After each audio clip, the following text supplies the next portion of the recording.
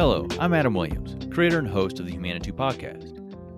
What I most often do here with this podcast is share meaningful conversations with guests who help us figure out a little something more about our own humanity. At its best, we share from our personal experiences and perspectives, and then you and other listeners can relate and benefit from that sharing.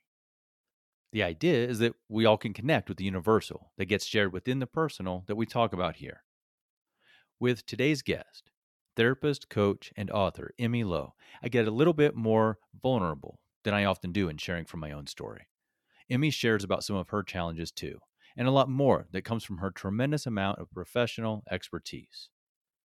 Emmy is a psychotherapist, art therapist, and consultant for emotionally intense and highly sensitive people. She is the founder of Eggshell Transformations, which she refers to in this conversation as eggshell therapy and coaching, and she is the author of the book Emotional Sensitivity and Intensity. She has a new book coming out this year too, The Gift of Intensity.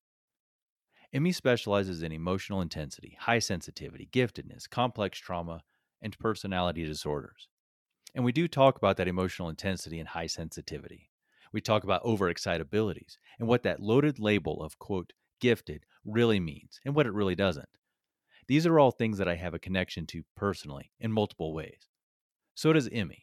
So we hear some of her story of growing up in Hong Kong as an emotionally intense child who felt foreign and out of place in her family, school, and city.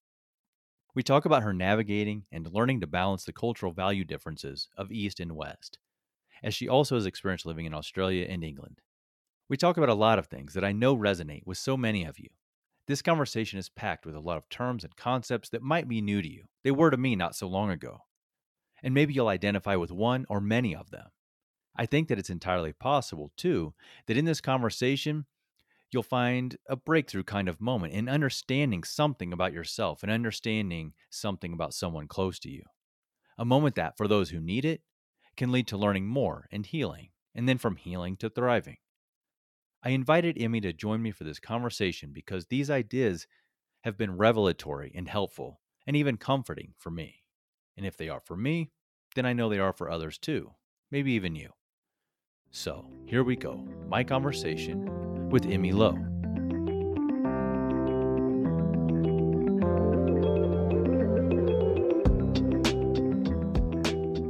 Emmy, welcome to Humanity. Hi, thank you. Thank you for having me on. I am so glad to talk with you. And I'd like to start with some context, okay? Your work. How do you describe for people the work that you do? Ooh, okay. I work with people who identify as being emotionally sensitive and intense, and more so the intense dimension. Because I mean, there have been a lot of things and articles butting up people identifying as being highly sensitive. According to Dr. Elaine Aron's definition of a highly sensitive person. And that's where I started too. But then with my work, there's also a dimension of intensity. So someone might not just be emotionally intense, but also intellectually intense, and we can go into all of that later. But in a nutshell, that's what I do. I work with people who are intense, sensitive, highly empathic. They move very fast. They have very deep empathy. They are extremely perceptive. They have a really rich intellectual inner world, imaginative. Not someone may not fit all of these criteria, but if they identify with most of it, then yeah, they're likely someone who is intense. You have a lot of these descriptors, characteristics, whatever the word might be to apply there. You've written so much and so well about it on your website. Oh, And my wife, Becca, pointed me to your website. I'm not sure how she came across it, but she pointed me to your website maybe a year, 2 years ago. And it's something that I go back to over and over again as a resource, especially when I'm feeling those feelings. And so I will include in the show notes your website and recommend that listeners who feel something here that resonates for them and what we're going to say throughout this conversation, absolutely go there and see what more they might connect with.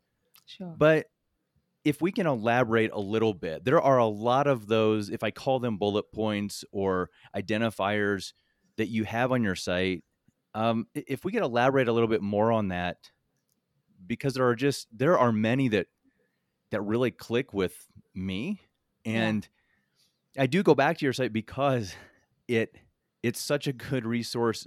You understand these things about me in a way that I am not. I can actually say I've never encountered before. That's why I'm Mm. so happy to talk with you today, is because I feel like, well, if I feel this way and if you feel this way and you talk with people who feel this way, we've got listeners right now who also feel this way. Yeah, yeah, I think so. I think so. I don't know about the percentage. Obviously, I haven't done any research. People who identify as being highly sensitive is about 20% of the population, which is quite high. But I think with my work, I've narrowed it down. Someone who is also intense, it may be down to, I don't know, 1% of the population, even.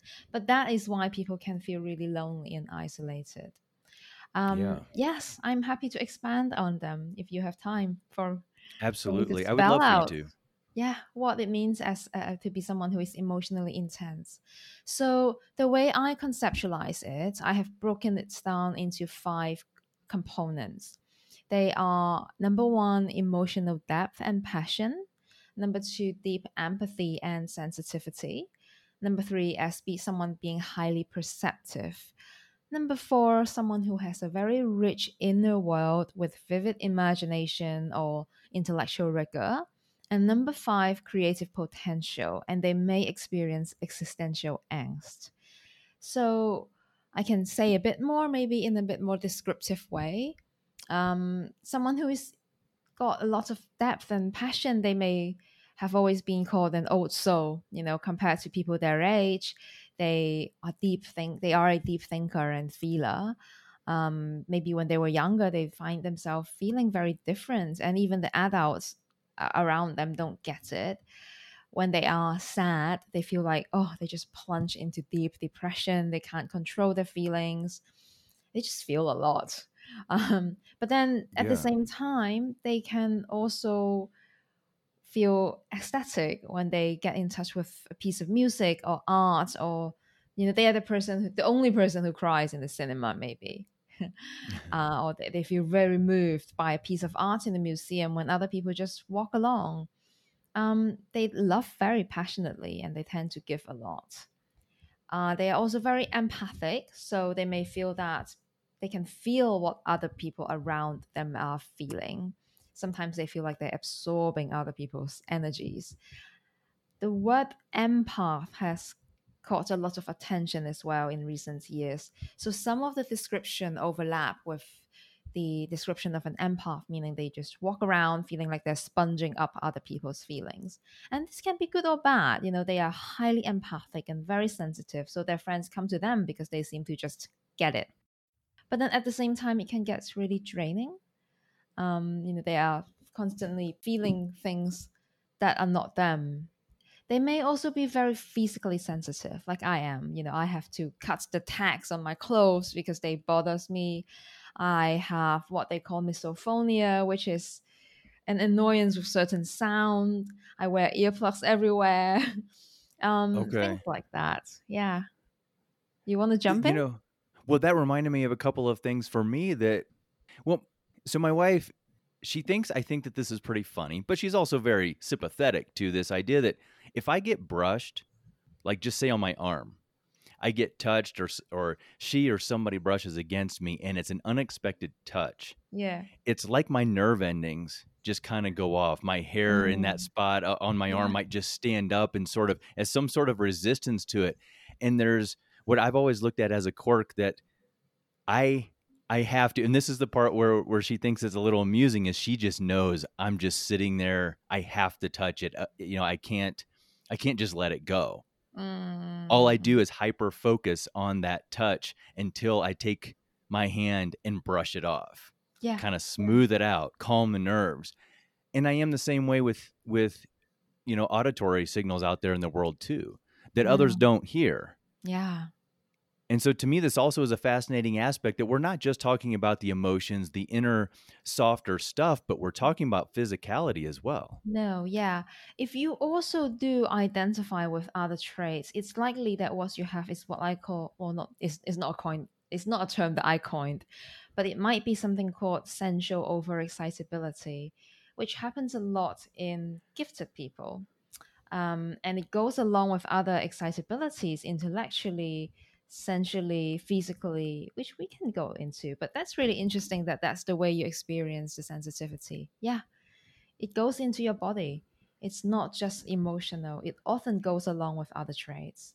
Which brings us to the fourth component, which is that someone will have a very rich inner world. They are emotionally intense, but they are also highly imaginative. So from a young age, they feel like they have lots of fantasies and dreams. This can really be used or amplified if they didn't have a happy childhood environment.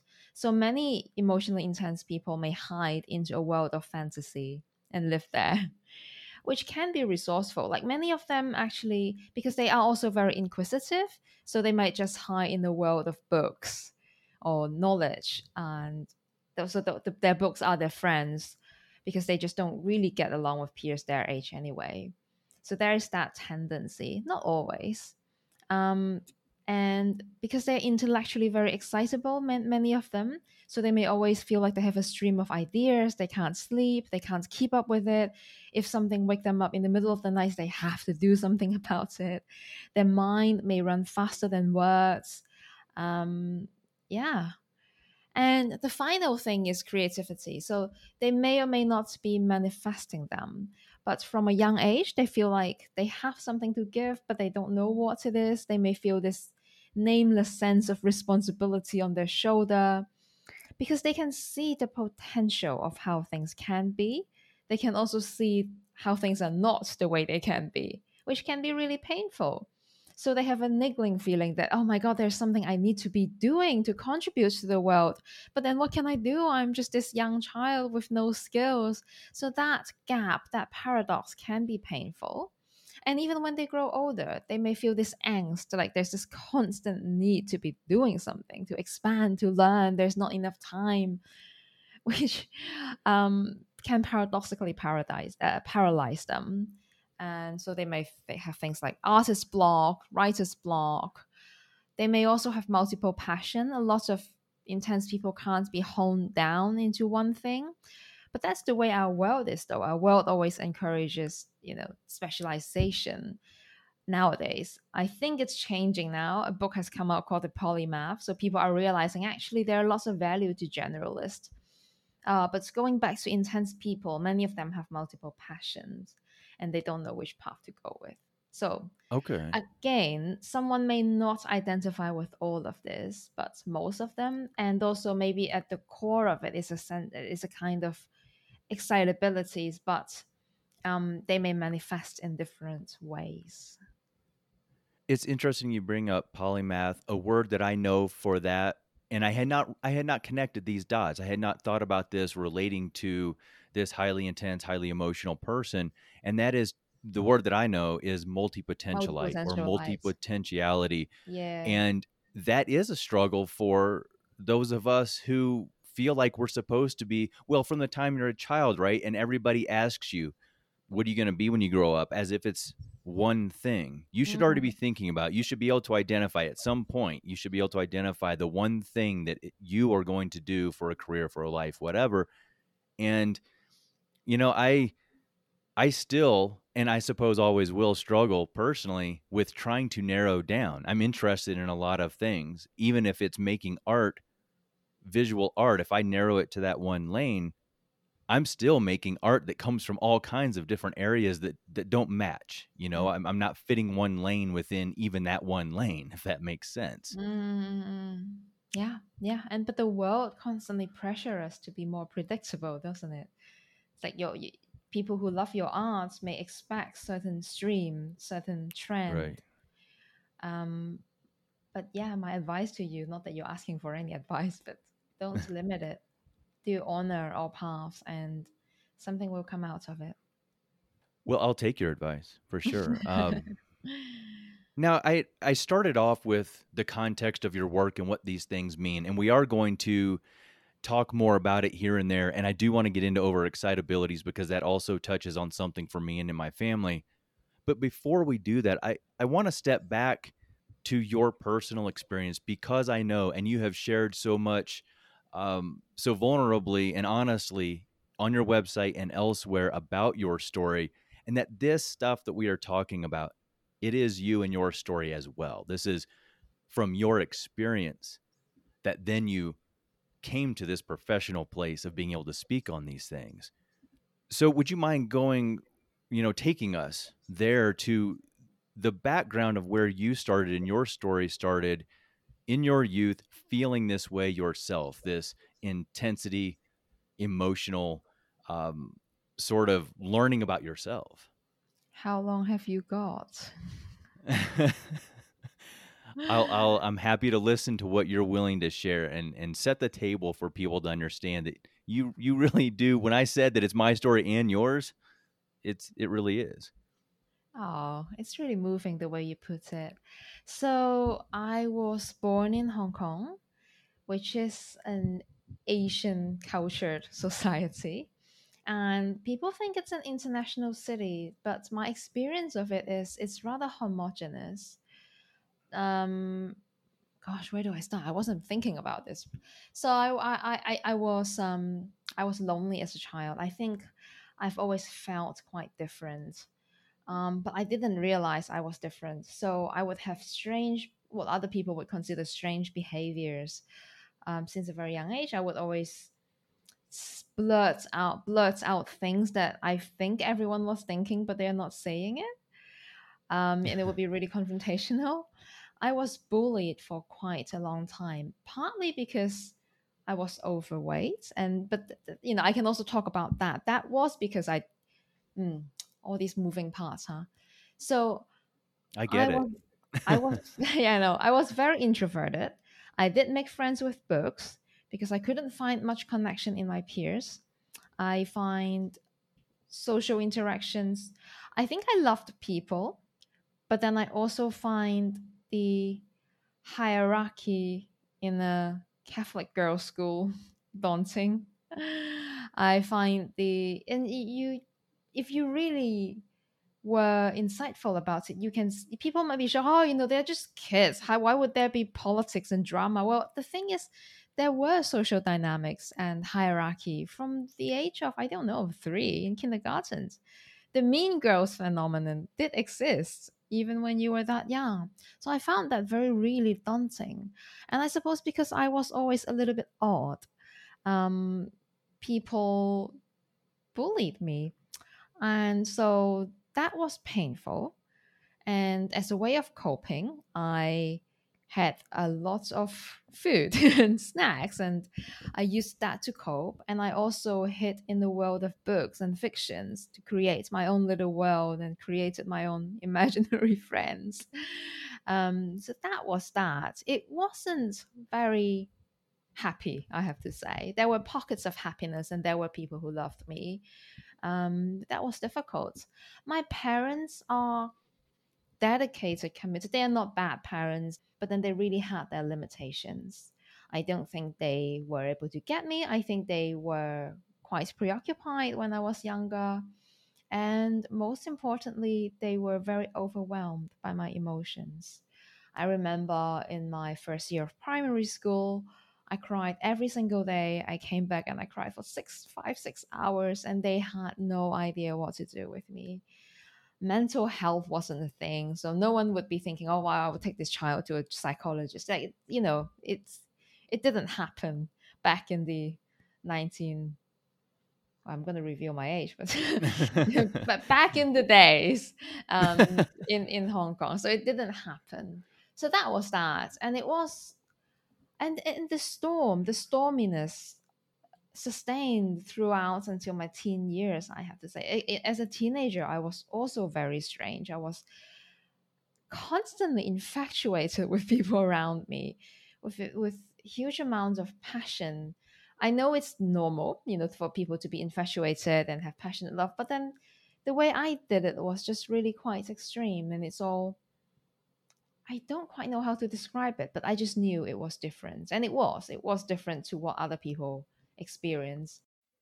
So I think I really had my breakthrough when I left Hong Kong, which I did when I was 16 to go to a creative art school, um, and had my first taste of freedom. And I think going into, uh, I was first in Australia, and I was on my own, free from all the cultural confines and my family and all the feeling of misfitness. Because I was actually a foreigner, being a foreigner, a real foreigner actually made me feel really liberated, because I suppose what happened was I've always felt like a foreigner, even in my hometown. So being an actual foreigner was actually really liberating. And I think that's when I began to find myself and found my footing and found my love for arts and psychology. And I read Freud and I read Alice Miller, and things began to make sense. And later on, it's as late as 24, I discovered the description about gifted people, about multipotentialites, about overexcitabilities. And that's when things really, really made sense. Alongside, I have a long-standing career interest in working with people who are emotionally intense, and some of them are diagnosed with something we call borderline personality disorders. So that is a clinical diagnosis. I'm certainly not making light of that. But then I began to see this overlap between what I see as intensity and what I see in the people that I work with. So it's complex to explain, but I think in the end, I just try to integrate and conglomerate all these components, all these moving pieces together, and I created eggshell therapy and coaching. I want to ask you about, you mentioned your parents. I know from things that you have shared and what you did just share a little bit of is that there were challenges there in that relationship and with where they stood and with their own mental health at the time, and trying to work with you when they didn't necessarily understand your intensity. But you've also referred to a good relationship with your grandfather. Do you mind Mm. sharing about him and what that relationship was, and what was it that you found there that maybe felt more like some of that love that you might have really been longing for? That's really interesting. When did I share that? Did you hear it elsewhere? Uh, Either if I did not read it on your website, then it would have been in another podcast Oh, that's conversation that you had where you very referred to strange. it, but you didn't go into depth, which is why I'm asking to know more. Ah, yeah, because I don't recall sharing it publicly ever, and I don't mind. And it actually, it it it puts me in a strange memory place. Gosh, I might cry. So he has passed. It's a granddad on my mom's side. Let me think. I think he didn't get intimidated by my intensity. Now, granted, he only sees me a couple of, he's not my actual parents, so it's always easier for him, Mm. to only handle me for a couple of hours a day. But he really enjoyed my creativity from a really young age. Like I would create mini restaurants at home and force him to pay $1 for some random stuff that I created, or I would make drawings and then say I'm an artist and you have to buy my drawings. And he really created, he really celebrated that. I really saw that. Another thing is, I think he offered what psychologist called Winnicott described as, I don't remember the exact term, but he described this thing where for a child it's really precious if you have someone who quietly witness you be you. And I think my granddad offered that quiet presence where he was not necessarily intrusive, but he was witnessing me play and be me. I mean, he would interact with me. So yeah, I mean, it's not 100% perfect. No relationship was. But most of the time, I think it was. I don't know. I just feel like he saw something in me, and he wasn't putting it into words, and neither was I. Okay. Okay. Well, you mentioned presence, Yeah, which yeah. is special and important. It sounds like in a huge city where you felt like you were a foreigner in in the place where you were born, Yeah. but he was one person who allowed you space Yeah. to be comfortable and be you. Yeah. There's also this sweet balance of because he absolutely did not parentify me, meaning he didn't treat me like a little grown up. But then he wasn't condescending either. It's as though he saw me as a bright child. And he interacted with me as such. And I think in a turbulent, lonely childhood, he was a lifeboat. Okay. Now, there were times where I was irritated, and there were certain things he said that accidentally hurt me. So it was not always happy, but by and large, I am grateful to have had his love. Good. Good. Yeah. And even now, when I feel frustrated, I was kind of like, oh, I would scream at the sky. Not that I necessarily in a religious way believe in any afterlife or whatsoever, but I would imagine his presence. And I'm like, what the fuck? Can I swear? Just cut that off if I can't. I'll be talking to him. Not in a crazy way, but I would imagine his presence still. Yeah. Nice. I was very, very young when my grandfathers died, were gone, were Mm. not part of. I was too young. They were not a presence for me particularly. So my memories are extremely few, if even that many. But I did grow up with my two grandmothers, and so have special memories from that. So I can really appreciate um, that space and the memories it seems like that just took you back to. So thank you for sharing that. And Mm. now I want to go to Australia with you, just because when you said you were 16 and you went there, and the word you used was freedom. Yeah. And I'm curious, for someone who feels like they didn't fit in, they were bullied, there were these challenges, that word freedom, well, I wonder what you mean by that. How you felt that and expressed it, engaged in it. I mean, cuz I'm thinking for me, in my youth, that would have probably included some wildness and trouble.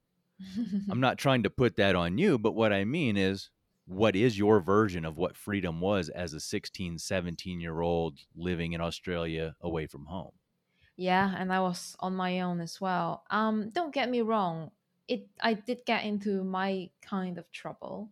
Probably not the typical drug and drinking kind. I just got really dysregulated towards the end, and my life became quite messy.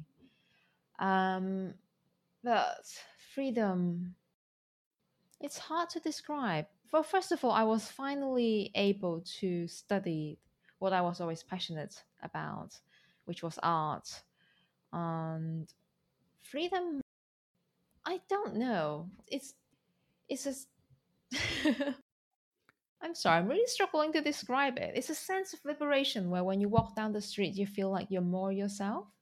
And I think the sense of being a foreigner that I said earlier was significant because when I was back home, people assumed a certain way about me, and I was never what they thought. Okay. And that discrepancy caused a lot of pain.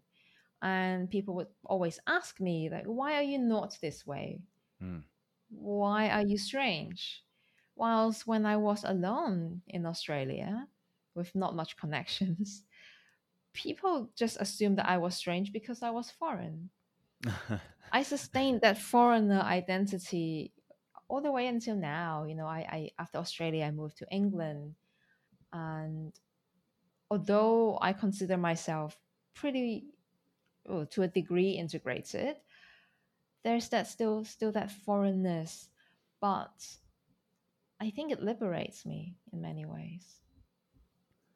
When we can move somewhere and no one knows anything about the story, or the expectations at least are like we're allowed, here's something I have tried to use actually as I don't know how well I've succeeded at it, but as a practice, when I go, say, in the past, when I've gone to a new company to work or when I go to a new place, be weird early and often, and no one will expect anything otherwise. Is sort of something I've tried to tell myself and what I really mean by that, and by weird, is go ahead and be who you want to be, because there aren't those preconceived boxes and boundaries necessarily that you might have been living with for the past years when everybody already decided who you were and who you were supposed to stay.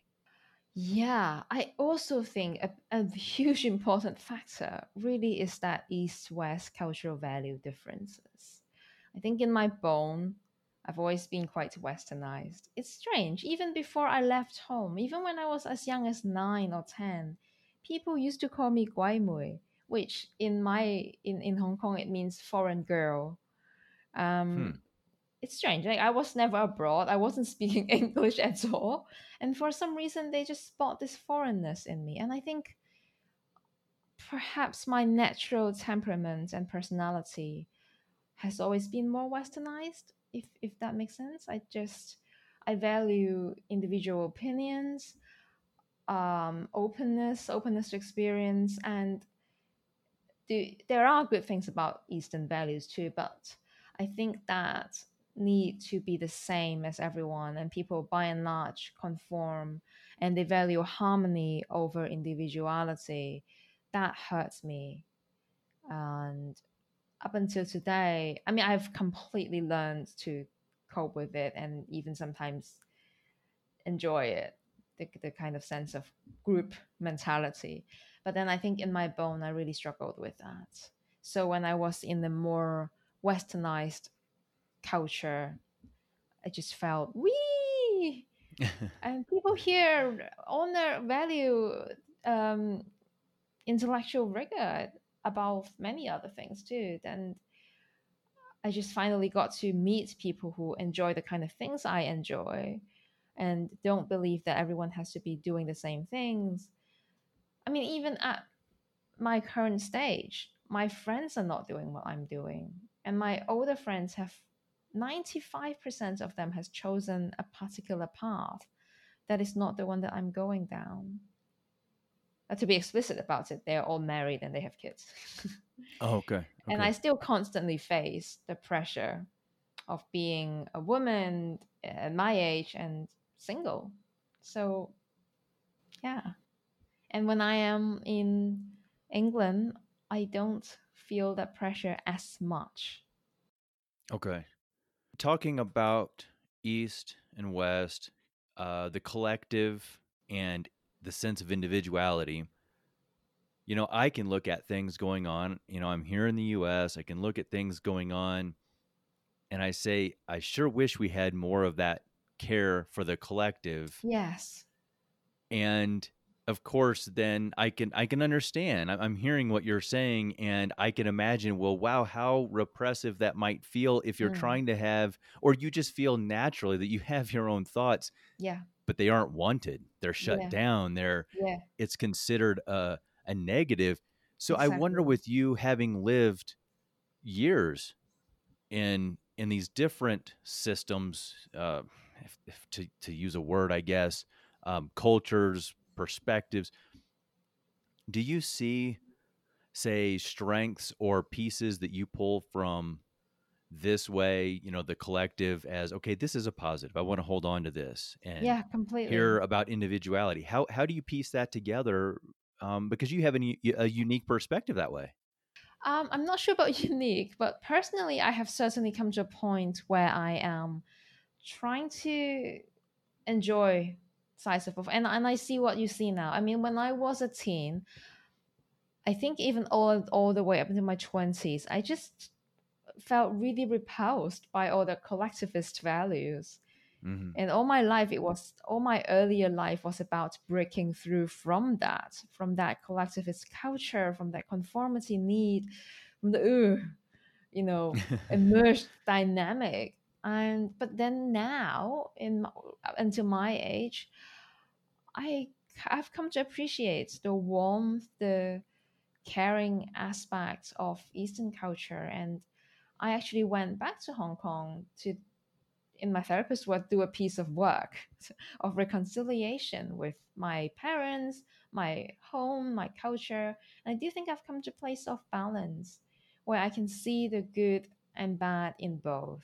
Okay. It sounds easy to see the good and bad in both, of course. It's like a truism thing, but it's about maturity. I think our childlike mind always like to hide in black or white concepts because it's easier and more simplistic.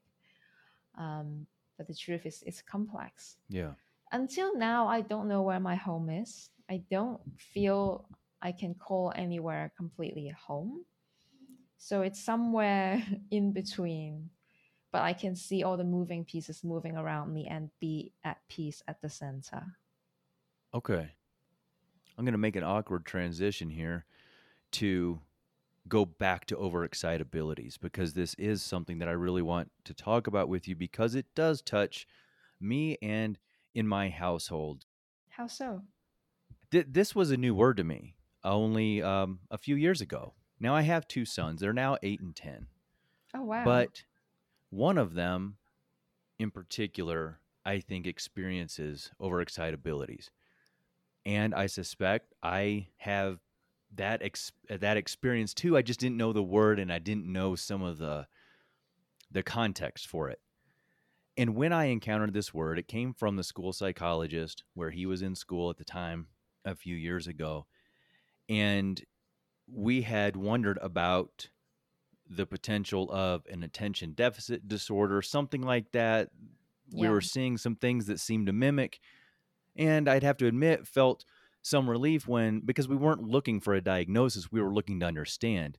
And the school psychologist said, well, no, this is often misdiagnosed. Here's what it is. And she mentioned these overexcitabilities.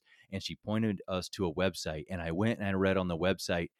And I am not, Do you remember which website? no, That's fine. you know what? If she did not point specifically to a website, come to think of it, it would have been the name that I Googled. So it could have gone either direction for me Mm. just doing my own research. But it's what she pointed us to as the concept.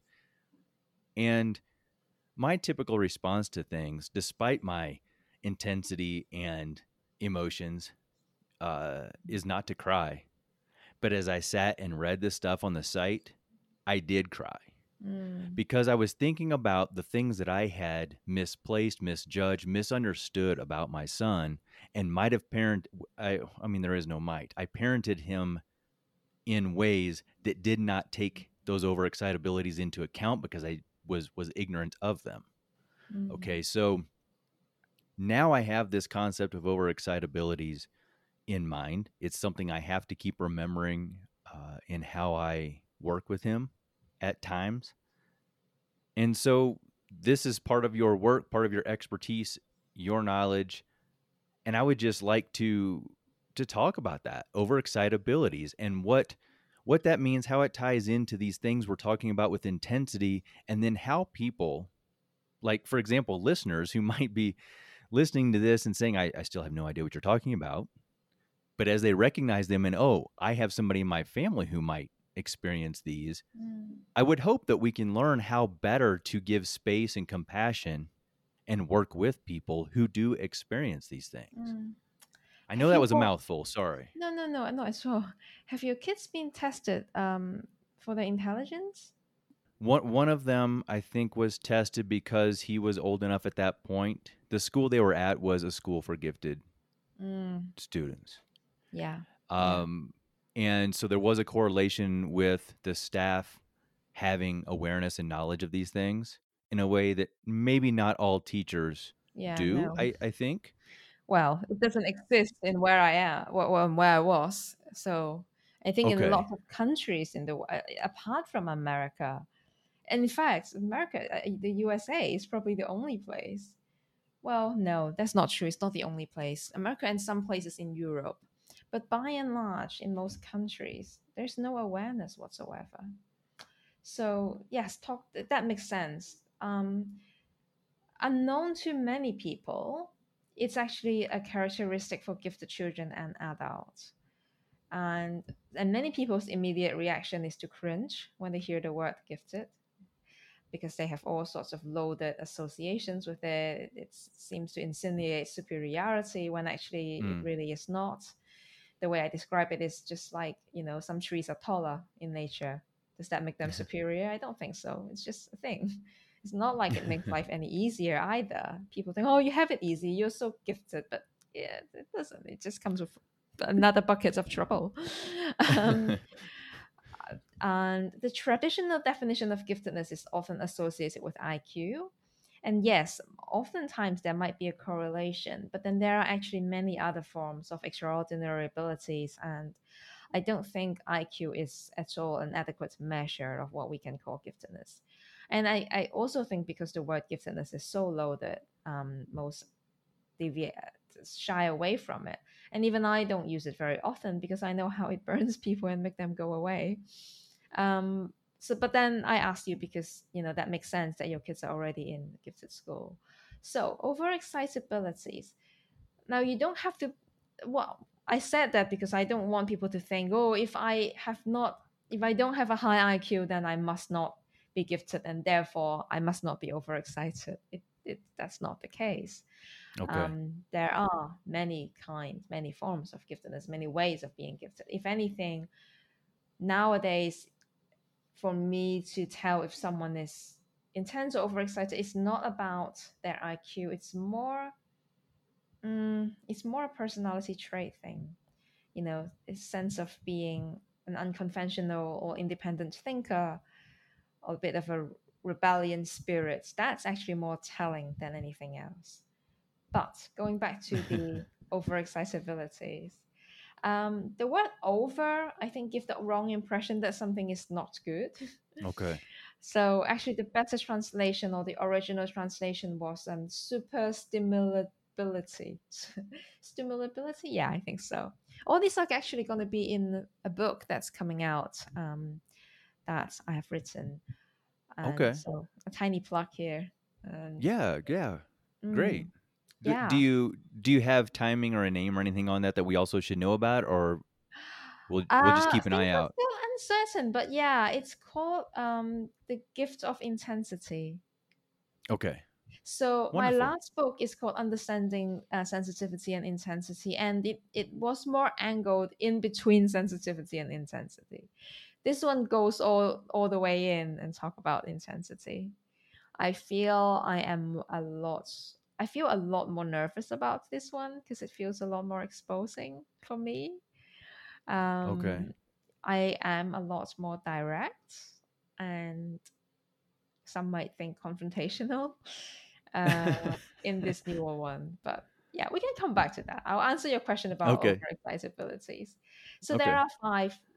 are five forms of overexcitabilities, and if your audience are interested, they can certainly go online, and there will be information, including my websites. There are all sorts of good information about overexcitability. These five realms are psychomotor, sensual, imaginative, intellectual, and emotional. And they all have specific traits, strengths, and qualities to all of them. Do you want me to go into them, maybe briefly, Yeah, or if get into if there are detail? brief descriptions there that I think maybe people might resonate or recognize, oh hey, that sounds like Yeah, me, and you start yeah, finding comfort in that, I think, or in the case of not only like for me, but well, I have a son, and this might explain some things about what goes on in the dynamics of his behaviors in our relationship. And so yeah. yeah, I mean a little bit I think could be helpful. Sure, sure. It's hard to do just a little bit. I will do my Oh yeah, best. I'm sure. So, intellectual excitability is like a constant search and hunger for knowledge and truth. So, someone who is intellectually excited might be they're always trying to learn, problem solve, analyze, and reflect. Um, it doesn't always correlate with the science field. Someone can hone in on, say, English literature, and be really overexcited about that too. They're immensely curious. They're always curious about the world. When there's a question, why, they can't stop until they find the answers. So as parents, this can be quite difficult because your child will be like, why, and they will be challenging the adults around them. They don't take an easy answer. They will challenge the adults around them, which can be really difficult. I really do want to emphasize it's not just about IQ. It's more about a need to understand the unknown and the love for the truth. So that love for truth part is also difficult for parents because a lot of things are not, um, the truth is not always that easy to explain to a young child because Right. the world is full of complexity and gray areas. But Yeah. they might have a fixation for that. Yeah. Imaginational overexcitabilities is about someone's mind imbued with highly creative and fantastical ideas. They may think in terms of images and metaphors. They may like poetry and visual language. They may have imaginary friends when they were younger. Lots of daydreaming. Emotional overexcitability is really what I work with a lot of the time. So it does overlap with a lot of things that we have been talking about, like someone being highly sensitive, hyper empathic. They may be capable of a wide range of emotions, like the big ups and the big downs. Um, so yeah, it includes both ends of the spectrums. They are constantly attuned to the emotional states of other people. They can be overwhelmed by the amount of information they're absorbing. They may also just fall into the role of being an emotional caretaker for others without realizing. Okay. Psychomotor overexcitability might be things like they talk fast, they move fast, they feel a need for constant motion. They may have tics like leg tapping, nail biting, or even verbal tics. So these are the twitches and things may be taken up and misdiagnosed as ADHD, as your kids might have experienced. Yeah, because it looks like ADHD. Sensual overexcitability would be what we were talking about earlier about the clothing tags and your fixation with certain Yeah. sound and Okay. my misophonia. But then this all not all bad because, for example, I think my at a young age, even now I love food. I really love food. I really enjoy food. It makes me so happy. I mean that ability to get so much enjoyment from color and sensual. I love a good massage too. A good piece of music, and we seem to be able to get a lot of enjoyment from these things that others may consider mundane. So they're hugely pleasing. It occurs to me that a lot of these things, there's a lot of nuance and complexity, like you've mentioned. And I suspect that an awful lot of us Mm. live life with the assumption that, well, we're all more or less the same. And then for anybody who acts in any way different, well, they're just strange, they're weird, they're crazy, they're whatever, negative words we might apply. But really, there is just a lot, like you said, it's not black and white. There is a whole spectrum here. It's fascinating. And I just wonder how people are really to connect with understanding, even about themselves in these ways. That's where I'm hoping that there are people listening right now, even just one person to this conversation, that this is some sort of real light shining on something for them, because these are things that I just continue to learn. Like I said, it was only a few years ago I learned about these overexcitabilities, but I think that there are some of them that really apply to me, Mm. and well, how have I lived 40 plus years and I didn't know myself in this way? Well, I it's know. ongoing learning, right? No, I know. I know. As I told you, I discovered it when I was 24, and that felt really late. Like, what the fuck with all these years of suffering? If only I knew Uh, there was a name to why I was different. yeah. And it's the ugly duckling story. Like, until you have found the proper name for it, children would probably naturally assume it was their fault. There's an awful lot that makes us feel that way, right? And if we go back to the idea of conformity, anytime we step outside of that, well, right, conformity sort of reinforces itself through people who are kind of the police people for it. They're policing it to say, you have to act like me. You have to do it in the way we all do it. And so of course we feel on the outs if we're not just going along. It doesn't matter if it's the quote right or good way to go. Mm. Conforming becomes the way just for its own sake, so you avoid feeling like It's you are safe. that ugly duckling. Right. Yeah. Well, but it's a false safety because I always say if what has fitted in is a false facade, then you don't feel belong because that was the false self that has fitted in, not your true self. It's interesting to me that you've used the word misfit to describe how those of us who are intense, highly emotional, experience these overexcited, all these things, right? That we're misfits in society because we just, for me personally, it's like, well, I sure have always felt very much alone on this, very Mhm. much not understood. Yeah. I had a discussion with my therapist last night about this, funny enough. And because we were discussing, I was panicking about the fact that there won't be a market for my book. It's like no one is gonna be able to Uh, read. No one is gonna read it. No, or people may. Yeah, I was just going into a little of my own little panic, and we were estimating the percentage of the population who may resonate with it, and he said 1%. I was like, oh my god, that sounds really small. So, well, it's 1 in 100. Okay, that sounds better. So I don't know, honestly. And also, I am biased because I've created this eggshell therapy and coaching, and I spent many hours a day talking to people who come to me because they identify as being intense and sensitive. Which, by the way, I just so enjoy, and I'm so grateful for having created this bubble. But yeah, when I walk down the streets and I look around, it is difficult. And I think people experience it when they start dating or when they start online dating, and how hard it is to find someone who seems to resonate with these traits. But they do exist. 1 in 100 is not that bad. Sensitive people like us are portrayed, as you have written or mentioned elsewhere, I think, as being fragile, as being weak, as being Mm, too this and that in society, too dramatic, too emotional, too yeah. over the top to deal with. And, I feel that especially, I'm going to assume that you also have uh, conversations with people who are men who experience these things, besides the fact that I'm sitting here saying this with you. But to have anything that makes me feel that much more fragile or weak in a world that expects my masculinity and testosterone to always be at level 10, ready to go, toughness all the time, Mm. also makes that feel to me extra challenging.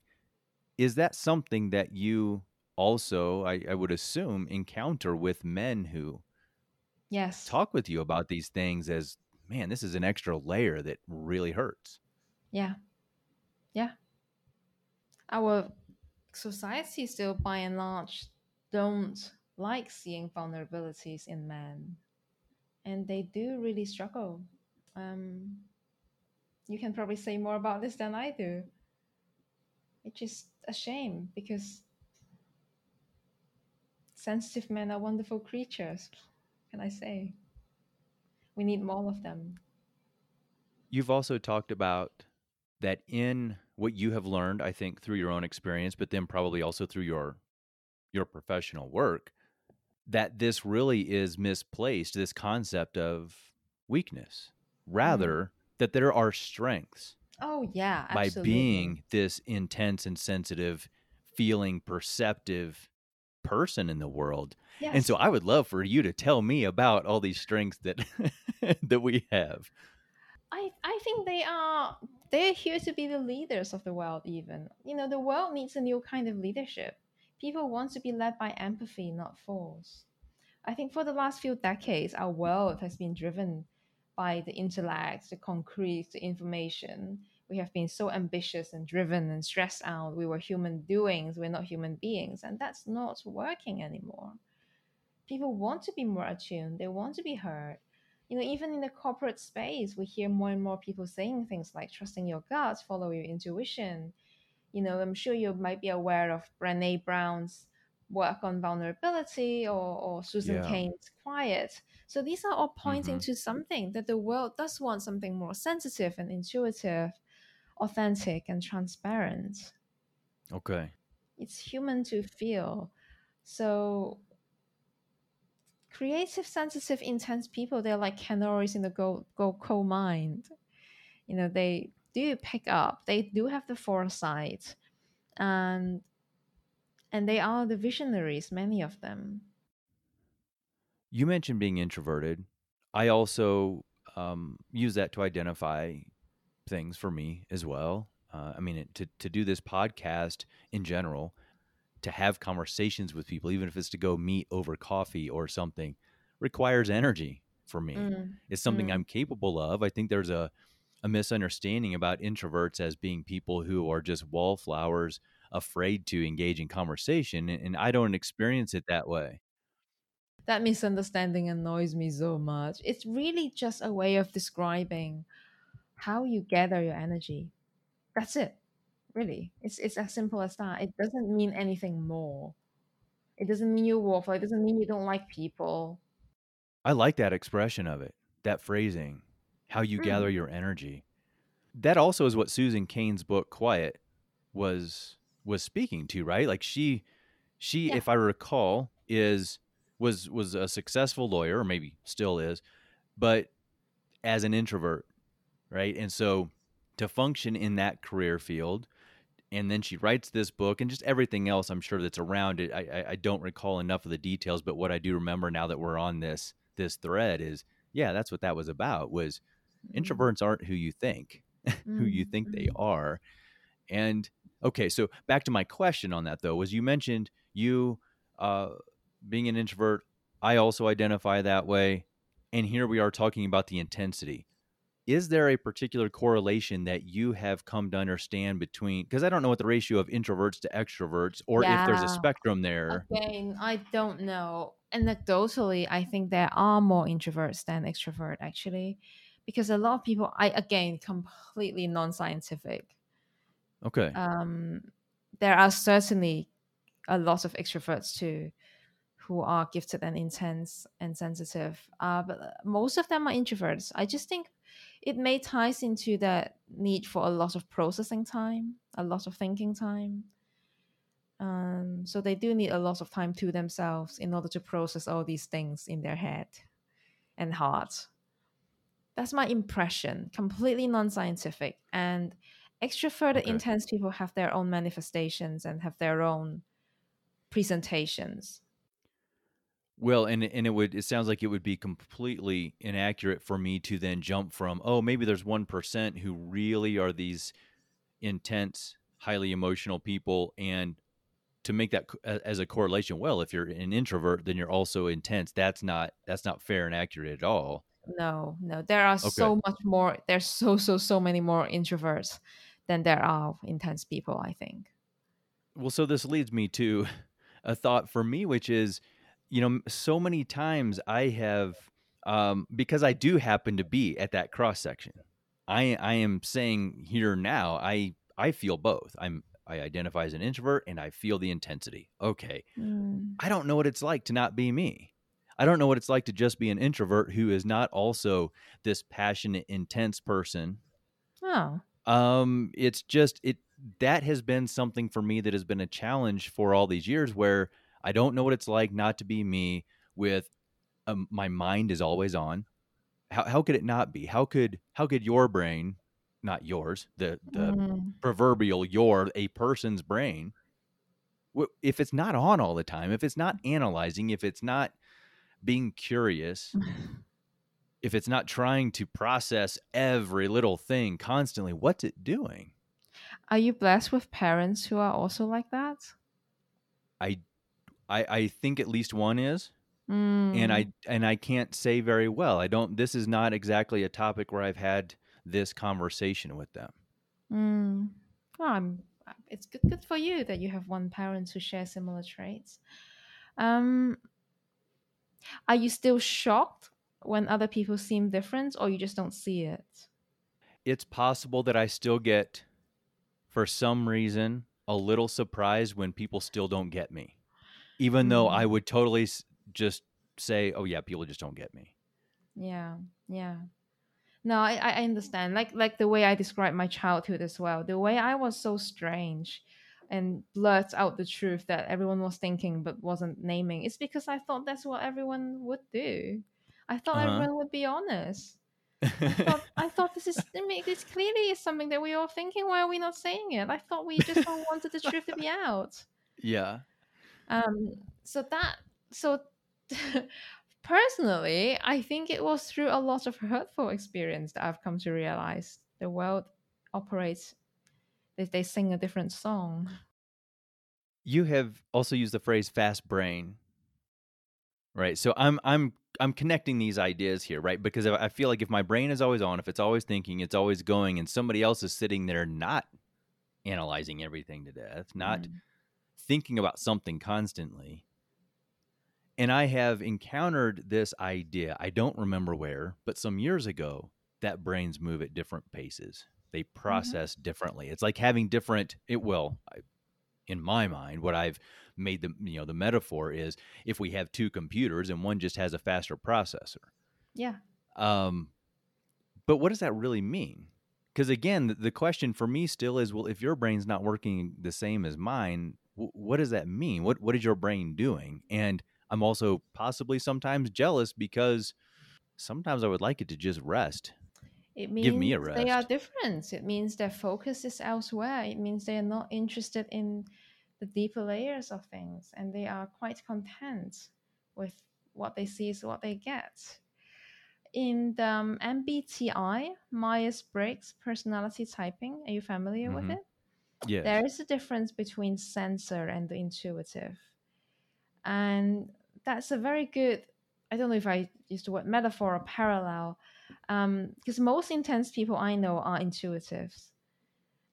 There are also some sensors, so I don't want to draw the link and say that that's definitely the case, but the discrepancy in there is analogous to what you're describing to. Well, it means that they are different and it means that neither of us are right or wrong and we need to learn to live with each other and celebrate each other. It's really really difficult. It drives me crazy too, especially if someone is close to me. They don't seem to be interested in the concepts, the ideas. We would, what would hurt my feelings is we would watch the same movie and I will be focusing on the ideas and the political agenda behind it, and they will be focusing on something else, like the narrative or the happy ending. It drives me crazy, but really have to learn to say there's no right or wrong. Neither one is better or worse, and the world really needs a diversity in order to operate. I think for me, the it's not a question of whether to regard each other well and give space for each of us to bring our own diversity to the bigger picture in the conversation. It's that I feel like, I suspect, there's a lack of awareness of what this neurodiversity is in the Yes. world. Is Yeah, that yeah, yeah. okay? That's fair on my part to think that, Completely, completely. Yeah. which of course then creates more communication issues, Yeah. understanding issues, compassion And I issues. dare to and I dare say majority of the world is not you. From what you're describing, I think most people don't operate the way you do. They are not as fast, they don't go as deep, they're not interested in similar things. They are more content with the concrete, the details, and the mundane. Um, yeah. Does that make sense what I'm saying? Oh, it makes Then I might be sense. And wrong. I'm no, it makes sense. I think what I'm realizing is that you're confirming what I've just thought my whole life. Yeah. Well, yeah, and I So, think with that, it's a painful realization. It's liberating, and then you have something to grieve. As I am still grieving what I am not. Now, many people don't have to grieve; they just happily, they're just happily them. I do, because I have many years of cultural conditioning telling me I should be something else. So I still look at my friends who are not me and feel really jealous. And it's not all of me that's jealous, it's a part of me that was young, that wanted to fit in, that wanted to belong, that is still hurting from being so different and misunderstood. okay. It's a daily struggle. I think this brings me to a good place here to ask about how you talk about moving from healing to thriving then. Okay, we've talked quite a bit about these are our experiences, this is our perspective and our feeling of life and things in the world. And I don't think it's going away anywhere, right? I mean, this is who we are, this is how we're living. So what it No, becomes is a matter there's of no embracing it. conversion therapy you can throw us into to change it. Okay. And we don't outgrow it. It's okay. So then how do we just own this? How do we move as you have expressed, I have read and or heard from healing to thriving. Mm, mm. Well, I think the grief that I was talking about earlier is actually a part of it. It's not the most pleasant, exciting part, but I think it does start from grieving the life, grieving who you are not, in order to embrace who Okay. you really are. It starts with understanding, building awareness, researching, buying books, reading, coming across materials like your stuff and mine and websites and books. Um, they learn to become their true self. They learn to see that, well, it would be nice to be a part of the crowd, but if that's not me, I need to own who I am. Otherwise, the pain of living a false life is eventually going to get to me. It's going to end up with an existential crisis. And oftentimes, it is an existential crisis that break people to the point where they start researching who their true self is. The healing part would involve learning to get to know their true self, learning to manage their intense emotions. Because whilst we honor them, it's also good to learn to be with them. Because most of us has a default to push them away or to demonize our own strong feelings too. So learning to honor and celebrate our emotions and manage them. There might be some pieces of work we have to do with our own family of origin if they have been scapegoated as being the bad one or the one that's always too much. And there's a piece of forgiving and, well, not necessarily forgiveness because that's not always viable, but reconciliation with the reality as it is, releasing the past. And then they can learn to thrive by being them and allow their light to attract their tribe. So it all sounds very vague because everyone's path is really different. Um, For all the nitty gritty details, I encourage you to go and look at my new book, The Gift Okay. of Intensity, where I do talk about, I do break things down and give very specific ideas about how to survive a workplace when you're different, for example. Um, what happens when you grow out of people that you grew up with, and how to find love whilst being you. So, these are some of the topics that I try because it's a complex subject. I will have to write a million books in order to answer all the questions raised by everyone. But we do our best in our own space. It is tough work that we each have to Mm, do individually to dig in there into those scary places, those dark corners of our stories, our experiences, the things that we've maybe tried to shove aside, hide, forget, exactly. right? So, yes, you of course had to necessarily answer that more broadly because every person has their own experience and story they're bringing to it. But ultimately, I think the answer then has to be we all have to put in that work to go ahead and uncover, peel back the layers, Yeah, figure out what we're dealing with in there that we've been trying not to deal with. yeah. And they really need to learn to wake up to the fact that your intensity is not a defect, it's not an illness, it's quite the opposite. Being intense means you have very unique qualities. And they're not just related to the fact that you're gifted, they are your gift. Mm, And if you have been oppressed, misunderstood, there is a piece of healing that you have to do. But you can look around you right now and see that, well, these things once hurt me when I was a child. There were authorities that want to overpower me. There were people who were envious of me who tried to attack me. My parents didn't get me. They framed me as the black sheep, but they are not here anymore. And you have the freedom now to celebrate who you are, your success, your glory in your own way. yeah. Yeah, it takes a lot to let go of some of those stories, though, doesn't it? Correct. That's the hard work. That's why people go into therapy and coaching for some time. That's what I was just thinking. Yeah, that's the value of having that help. I want to ask you about something that I did see and hear that you talked about on another podcast, but I love your tattoo that says Amor Fati. It's Oh. Latin. While some might be familiar with that Latin phrase, Amor Fati, Mm. I I'd like to get into that a little bit with you and what that means to you, and to have that daily reminder that you wear. You know, I wish it is an effective daily reminder. I clearly need it. I probably need to have another 10 tattoos on my body. But so my absolute favorite book in the world is Marcus Aurelius' Meditations. He's a Stoic okay. philosopher. I think Stoicism is getting a lot of traction in Silicon Valley Mm, and due to the work of Ryan Holiday and etc. But right. I love it. I love his work. His thinking is what I adore. He didn't coin the term. It comes from Nietzsche, I think, or even earlier. But it's a central idea in the work Meditations. What it means is a love of fate or love of one's fate.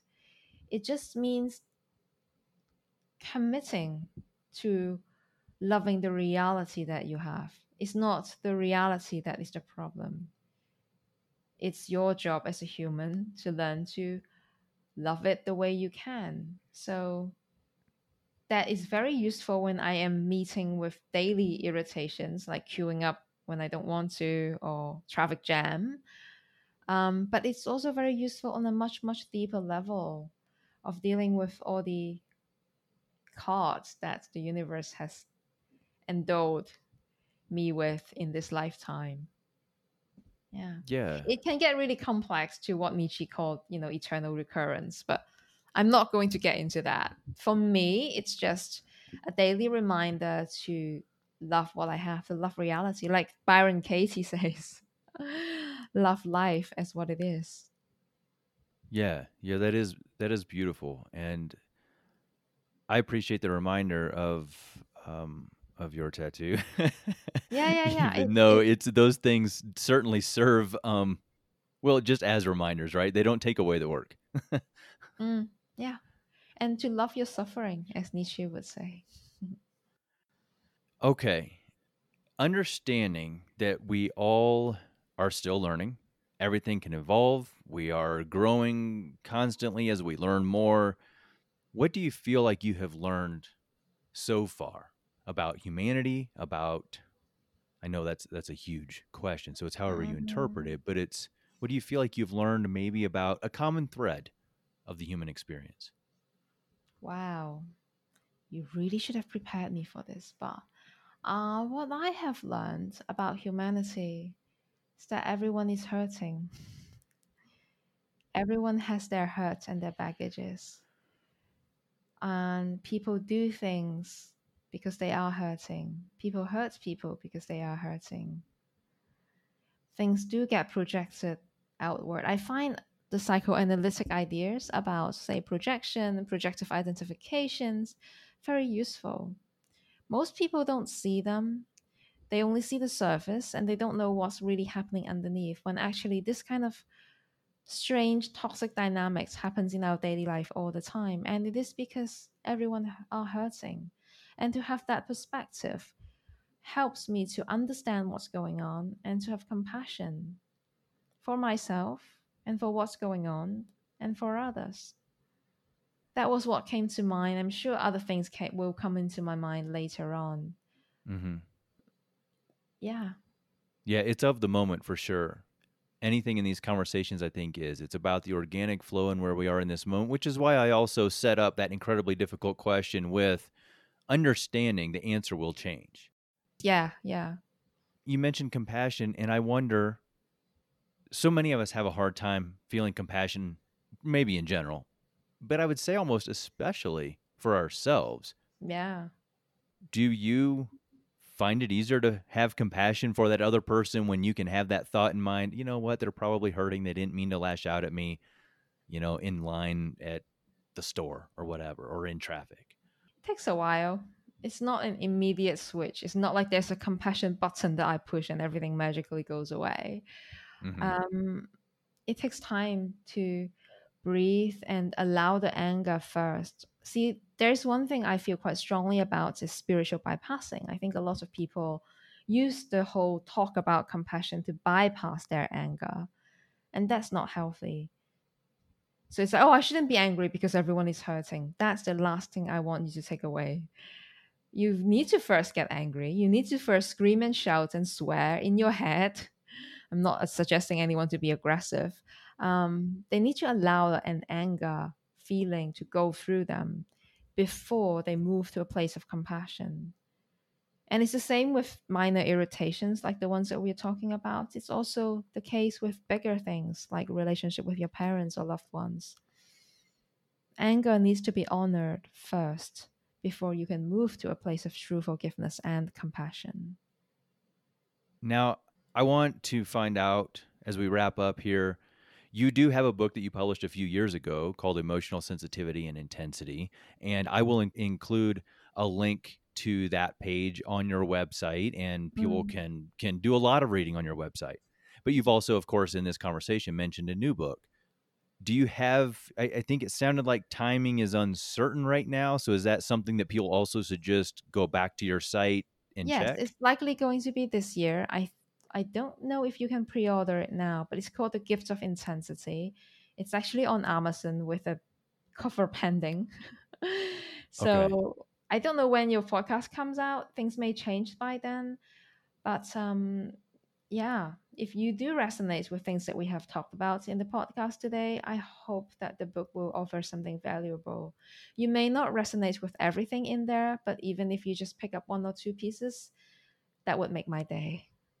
I think it's those special moments for sort of breakthrough and feeling connection. And that's like I Mm. started this conversation saying, Emmy, I go back to your site over and over again because there are things that do resonate. And I do it when I'm feeling kind of a need to be reminded there's somebody out there who does understand this Mm, intensity. really happy. Thank you. I appreciate your work and your writing and your sharing of your story, and thanks a lot for talking with me for the podcast, Emmy. Thank you so much. I really like the work you do. I went on your website to look at your pieces, your art pieces, and all the other things you do. You clearly are multi-potentialite, and I really enjoy being on here. And I've done other interviews. This one is really in depth, and you were really able to pull out truthful, vulnerable pieces in your guest. I think that's your gift. Well, thank you very much. That means a lot. Thanks so much for talking with me, Emmy. Well, thank you for allowing me to have a voice here. Thank you.